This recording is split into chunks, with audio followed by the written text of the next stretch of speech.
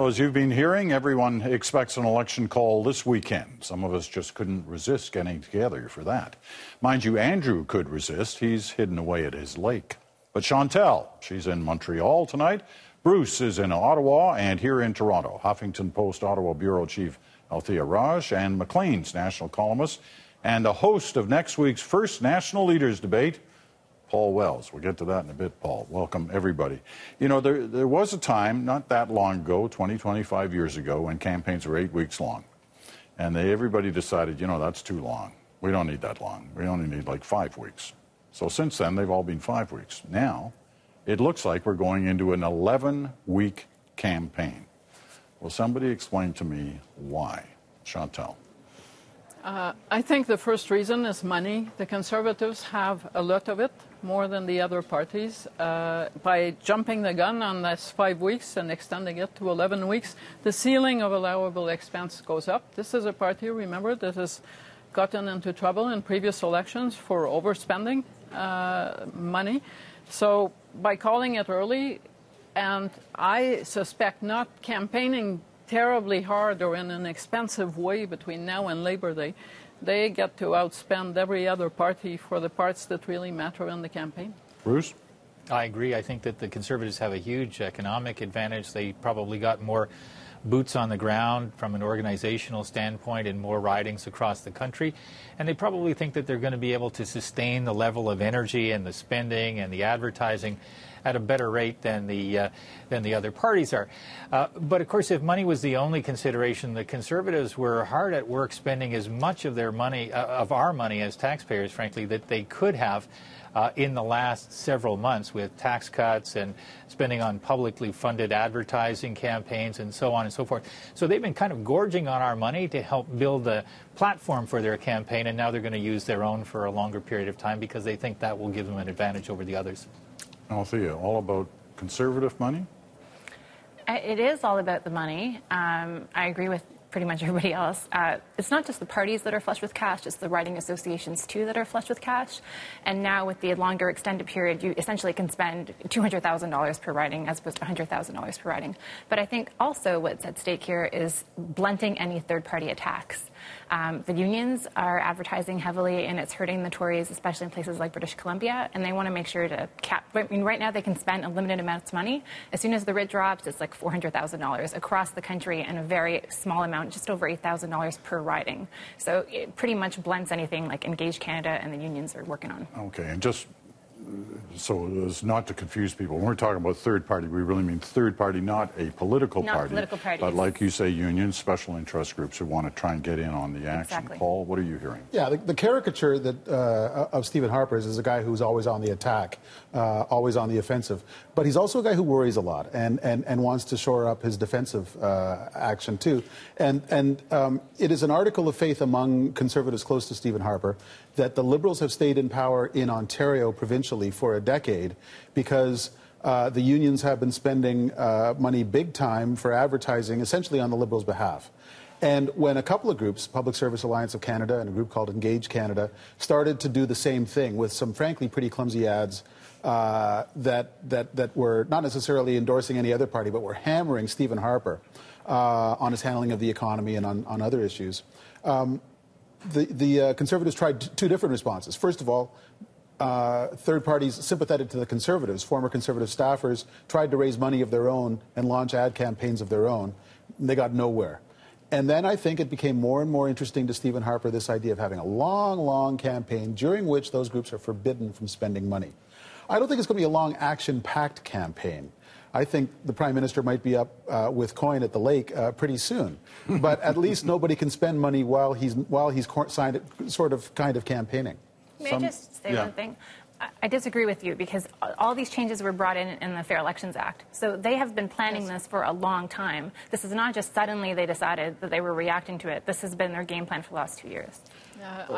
I agree that this was probably in the works long before a clumsy union ad showed up on anybody's screen. But I also think that it speaks to, I agree with Paul that they are not playing offense only, that they are playing defense. It speaks to kind of a scramble to grab every advantage in sight, and that is not usually the behavior of a party that thinks it is doing well.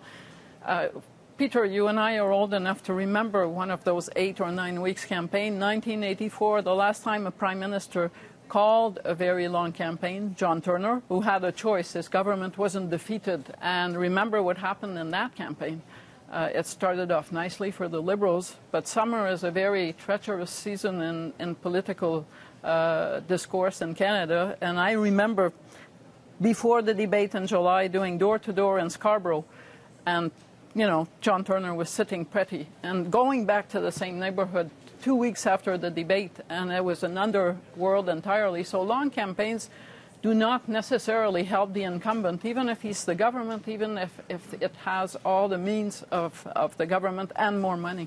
The one thing that I wonder about is on Sunday or Monday or whenever it is that you're going to drop the writ, if Stephen Harper gives a news conference, answers questions, one of the questions will simply be that. Why? Why 11 weeks? And he can't answer with either of these two.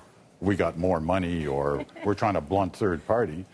What's he say? Like, what is he going to say to the Canadian people? Because this does not come without an expense. There's public money, extra public money being spent on an 11-week campaign than there would have been on a 5-week campaign. What's the answer, Bruce? What does he say? Well, I think he's probably going to say that people criticize him for not being very democratic in the way that he approaches governing, and here he is giving people a longer election campaign, more opportunity to scrutinize and judge among the various parties and leaders. So he will probably say that. Whether or not that has anything to do with the reason why he's giving us a longer campaign is, I agree with the others that probably doesn't have anything to do with it. But he'll say that. I guess the question you're asking in part, Peter, is will voters buy it? And if they don't buy it, will they be mad about the fact that we're launched into this longer, more expensive campaign? And I'm tempted on the one hand to say, yeah, voters might actually exact a price for this. They might fixate on this a little bit, because that has happened once in a while in the past when this has been done.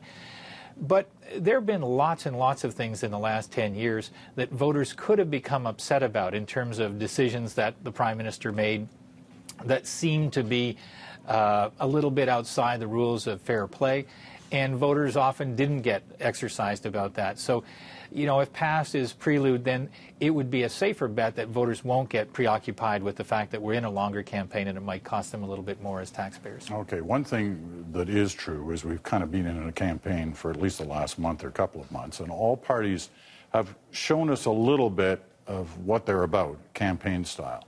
And I'm wondering what we've learned since the last time we kind of gathered around here in the last month or so. What have we learned about, tell me what's the most significant thing you've learned about one of the parties based on this last 4, 5, 6 weeks that we should be watching for as the campaign unfolds. Althea, why don't you start? Well, I think we've learned that the NDP appear to be ready. They were doing a tour of Ontario, southwestern Ontario, and northern Ontario just last week, and it pretty much went off logistically, at least, gaffe-free. They even were testing their war room and launching attack ads against themselves, fake attack ads, obviously, and reacting apparently quite well. But I think we also saw Mr. Mulcair kind of stumble.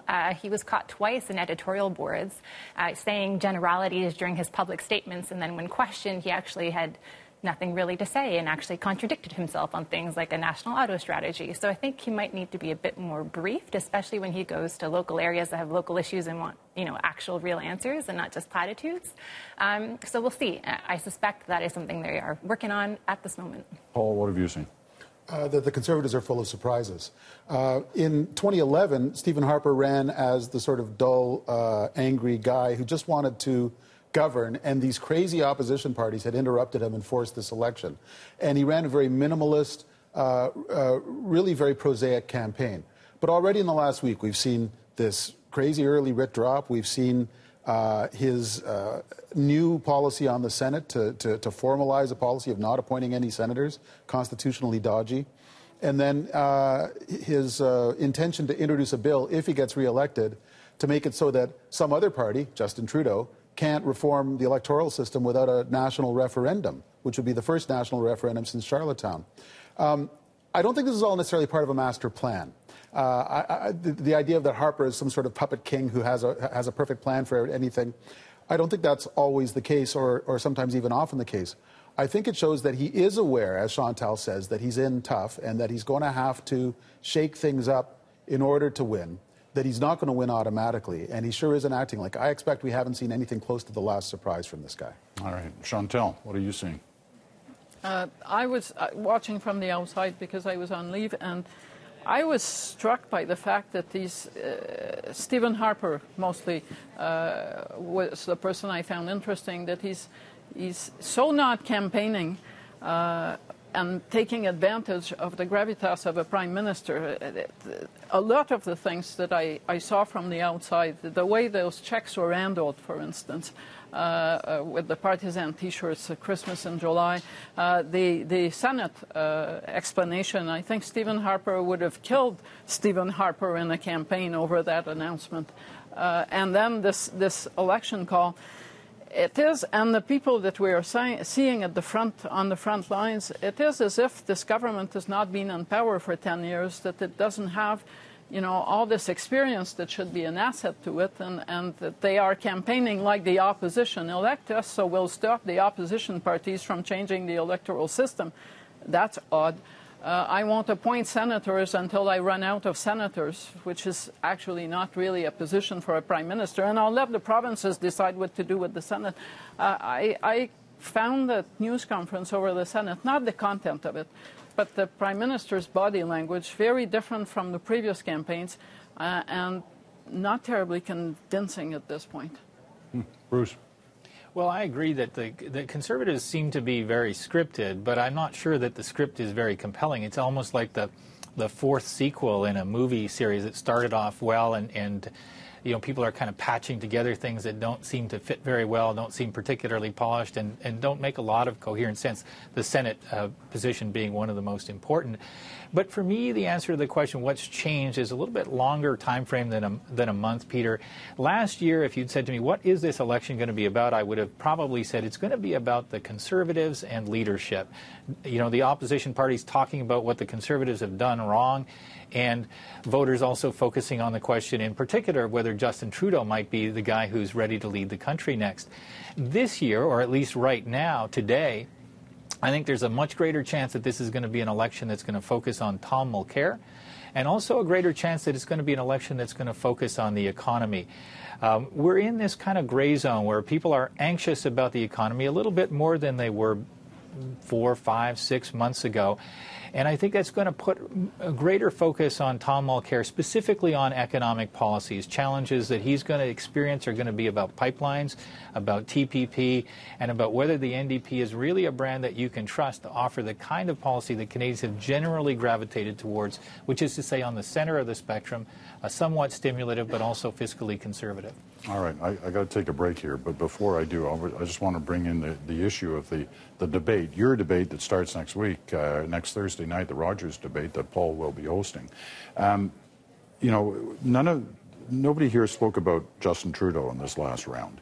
He's been kind of MIA in the last little while, and one assumes he's trying to get ready for that debate, which may well be more critical for him than anyone. Yeah. What can you tell us about what that debate is going to be like? By the luck of the draw, the first question on in the first segment on the debate, which is about the economy, the most important issue on Canadians' mind, will go to Justin Trudeau. And the first leader to respond to Mr. Trudeau will be Stephen Harper. We're going to have a fun night. It was always a bit of an experiment. I've wanted for 2 previous election cycles to try and find a way for Maclean's to horn in on the consortium action, the oligopoly of the broadcast networks. That's us you're talking about, right? Yeah, I wanted to have some fun too. Yeah. But when the parties, first the Greens and then the NDP and then the Conservatives and then the Liberals agreed to do ours, it was going to be a bit of an experiment. We wanted to be first. It was going to be in the dead of summer. We weren't sure how many people were going to watch, although I had a hunch it was going to find a really big audience. Now this is the first main event of a very surprising and really crucial campaign. And we are confident that people are going to want to check out what all the leaders have to say in our debate next Thursday, August 6th. Yeah. You don't want to give the times or anything as well? 8 to 10 Eastern. Yeah, doing a heck of a job there for Rogers. All right, we're going to take that quick break, but when we come back, more on the debate. What real stakes could they have next week when the leaders meet?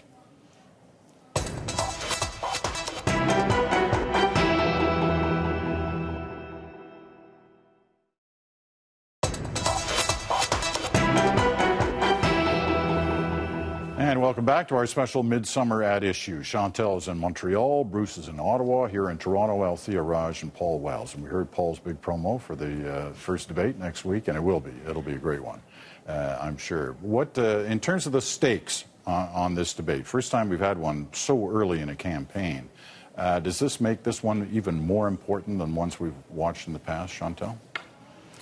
I think it's important. Obviously, every debate is for every leader. I think it's particularly important for Justin Trudeau because if you look at the trend, this is dangerously sliding from his perspective into a two-way race between the NDP and the Conservatives, and he has to go there and come out of there with the campaign still a three-way race. Otherwise, you hear it, this strong, can we get Harper out feeling out there, it's going to coalesce. And it won't be around the Liberals. Bruce? Well, I think the stakes were high for Justin Trudeau. I think they're higher still for the reasons that Chantal mentioned. I think he's got to be looking at this as, obviously there's a risk. If he underperforms, it will kind of confirm some of what's been happening in his numbers, but it's also an opportunity. If he performs as well as the others, then what he really is looking for, I think, is a change in the narrative, a narrative that starts to be, well, he's doing better, or he looks like he can do better than perhaps people thought.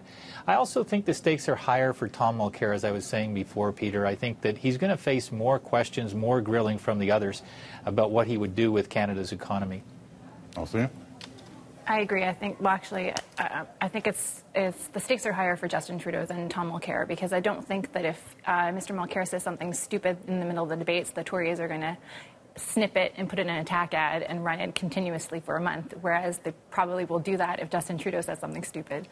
So I think that's what's going to happen. The other thing that's going to be really interesting is that it's kind of the first time where everybody gets to show their cards. So all the opposition leaders and the Prime Minister will get to know what the lines of attacks are and what everyone has prepared as rebuttals. And so I suspect that in some ways we're going to get to see like the cheat sheet that's going to get replayed again in September. Elizabeth May in this? Elizabeth May will be in this. And she could be a wild card. You never know what might happen. A lot of people are dissatisfied with the choices, are looking around for someone else, and will be asking themselves once again whether the Green Party is a good place to vote. I hear that Elizabeth May gets to question Harper on the energy and the environment. I am so nervous I've forgotten what the order is, but you may be right. I thought, well, that will be an interesting segment. That could be. Let me show you, we started this thing a little while ago, a photo op of the week. We started in May or June, and there was a good one this week, and I think there was a lesson attached to it. This was last week in BC. You see Stephen Harper, Christy Clark, meeting firefighters on the line when they're fighting a fire, which prompted this reaction from the local news website based in BC, infonews.ca. Look at their headline. Man in blue suit thanks firefighters. There were some people that were not very happy with a politician turning up on the fire line. What's the lesson from this, Paul, quickly? Stephen Harper thinks that he's close to the people and that the elite bubble in Toronto and Ottawa doesn't get him. Sometimes the people actually have jobs to do, and you can be sort of stylistically close to them, but they're really trying to fight a fire, and you should maybe wait till later before you establish your rapport with them. All right. Good luck next week. Thank you. We'll be watching. And Althea, great to have you with us. Bruce in Ottawa, Chantal in Montreal. Now, with so many things happening, At Issue is going to be around over the next few weeks, quite a bit. Special sessions the night before and the night of next week's debate. So that's next Wednesday and Thursday. And the following week, the night before and the night of, Nigel Wright's Mike Duffy trial testimony. That's August 10th and 11th. And if the election actually is called this weekend, well, we'll just rename the National At Issue. Just kidding, but we will be around for that one too.